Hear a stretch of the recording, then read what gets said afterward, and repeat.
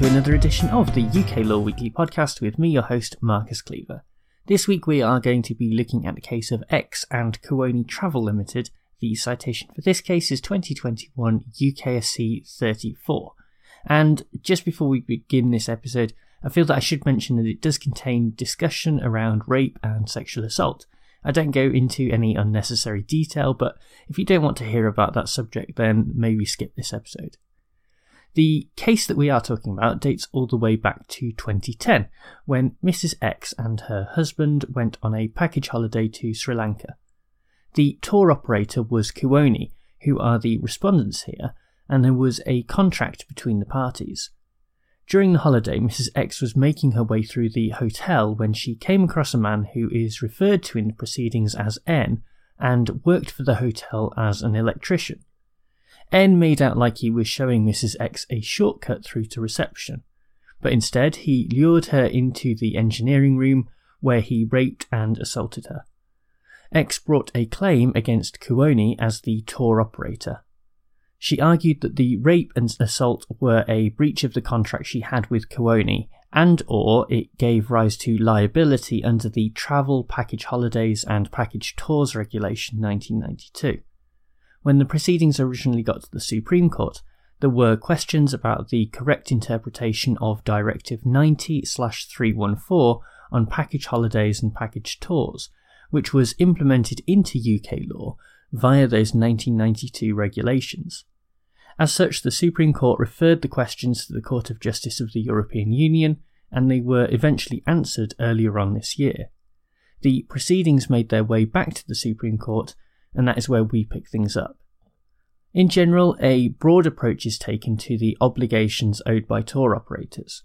On a basic level, this includes things like transport, hotels and meals, but then also services that are necessary to ensure that the holiday meets a reasonable standard. What that means exactly might vary from one contract to another, but as the justices pointed out, it is pretty broad.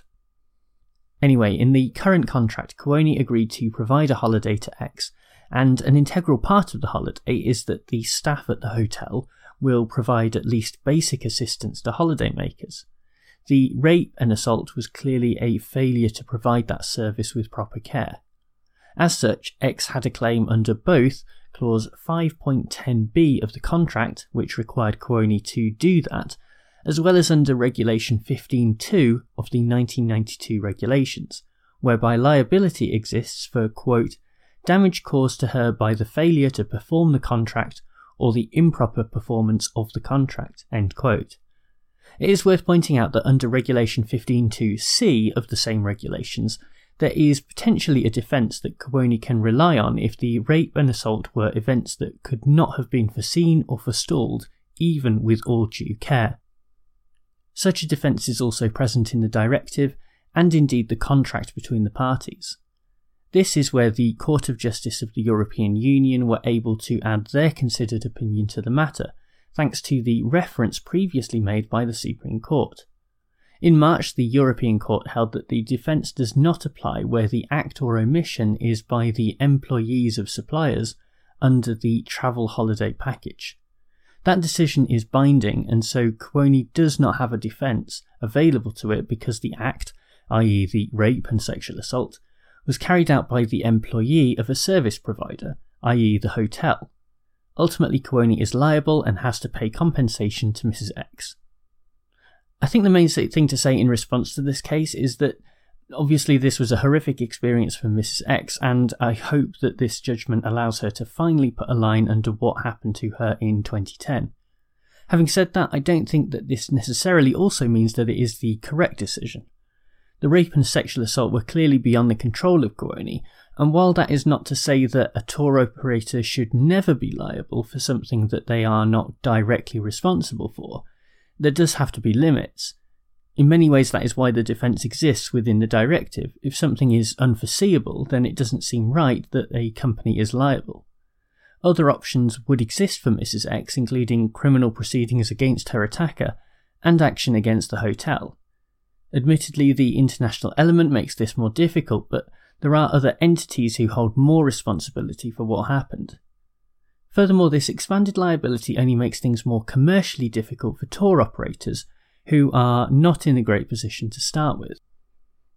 When I was researching this case, I came across a quote from Michael O'Leary, the CEO of Ryanair, who said, quote, "Sales of package holidays have declined because what people are doing now is that there's so much readily available low fares and services that people go online and book their own accommodations," end quote.